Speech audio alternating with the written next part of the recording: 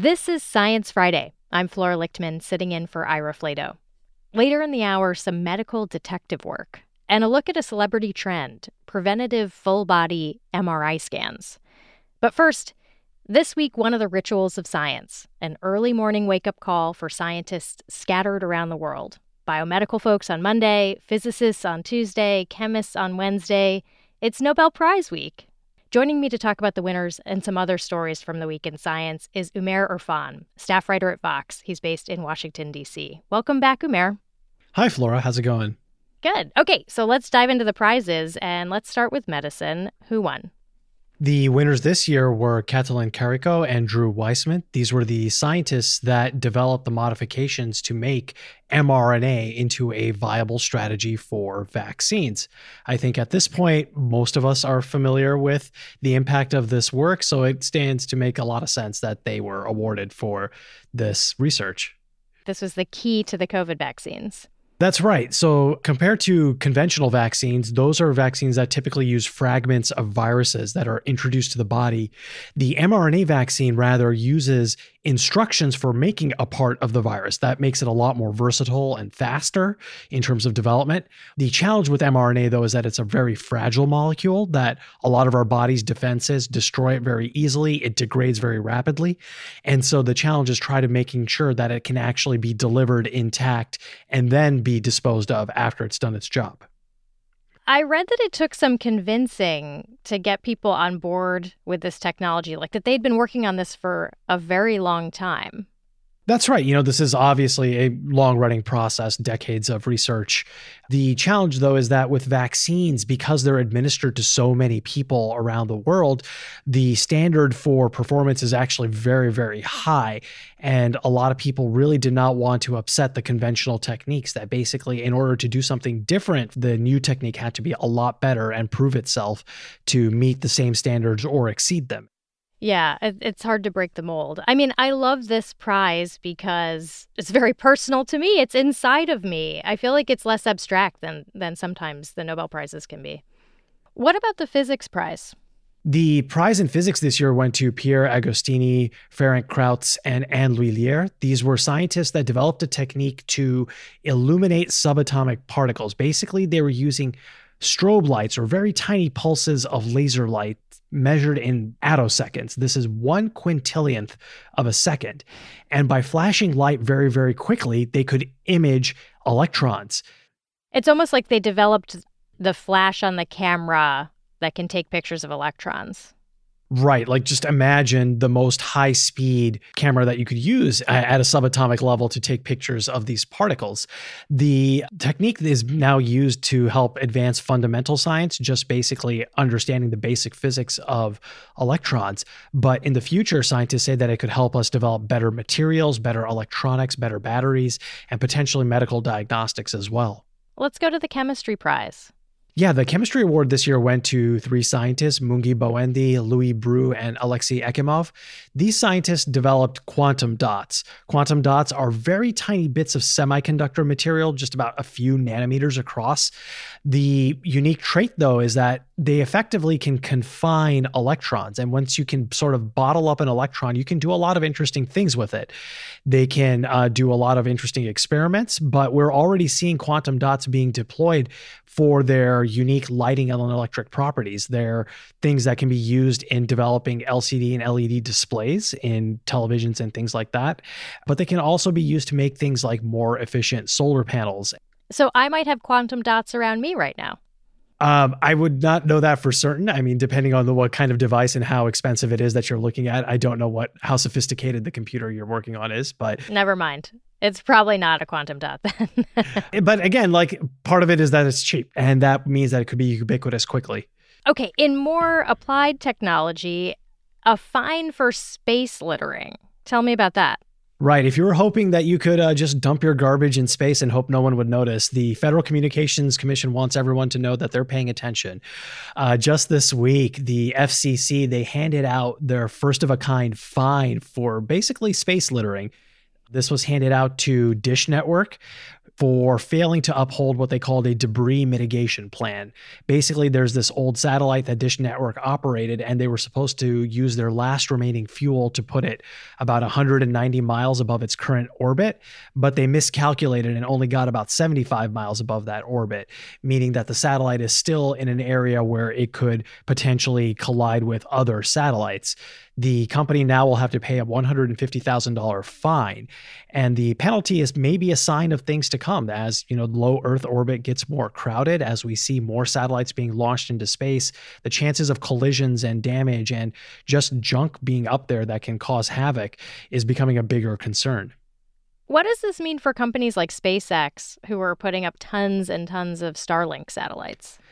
That's one of the big concerns looking forward. So the first generation of satellites, they were fairly big, discrete objects, and many of them are coming up on retirement age. But this new generation of small satellites, these microsatellites, that's even more concerning because they may not have the fuel to actually burn themselves up or get themselves out of the way of other satellites if there's a collision risk. And the worry is now that you have so many of these smaller satellites, they're going to be much harder to dispose of when they do reach the ends of their lives. All right, let's get back down to Earth. You have a story about how the electric grid fared this summer and how it may fare in the months ahead. Tell me about it. That's right. Just about everybody experienced a fairly hot summer this year. The United States saw its hottest July on record. And as everybody went inside and tried to cool off, they turned on their air conditioners, they turned on their fans. That pushed power demand to record high levels across the country. But in that period of record high electricity demand, for the most part, the US didn't see blackouts. Now, the question is this a resounding victory or was this a narrowly avoided disaster? The experts that I talked to said it's a little bit of both, that many grid operators were able to anticipate that this summer would be very hot and that they were able to plan and procure extra power. But if you're in many parts of the country, you may have gotten an alert from your power provider asking you to turn down electricity. It did actually get pretty dicey, and they had to issue emergency alerts to try to keep the lights on. So the US narrowly avoided disaster this summer, and many grid operators are saying that they have to start paying attention now to what's going to happen this winter, because while demand may not be as high as the summer, electricity demand is rising in the winter time as well. The big factors here are things like electric vehicles. We're seeing more of those plugging into the grid, but also people switching from gas to electric furnaces and stoves. So that's pushing up electricity demand. Meanwhile, in the wintertime, there's less solar power on the grid, there's less wind power, and many power plants are scheduled for maintenance in the winter. So supply is constrained there as well. Speaking of electric vehicles, you have a story about electric school buses. Tell me about that news. Right. My colleague Rebecca Lieber has been following this story for a while. Basically, the entire school bus fleet in the United States, roughly 500,000 buses over the next 2 decades, are going to turn over. Basically, just about every one of them is going to be replaced. And these buses typically run on diesel engines. These diesel motors, they put out a lot of pollution, they smell bad, and this has been a target for a lot of communities for trying to clean up exposures for pollution for their children. One way of doing that is, of course, to electrify school buses, that basically turning them to run on electricity that can get rid of that pollution, but also save operating costs. The trade-off, though, is that electric buses generally are more expensive than diesel buses. And so it's been a tough sell for a lot of school districts that are, short on money to switch over to electric buses just yet.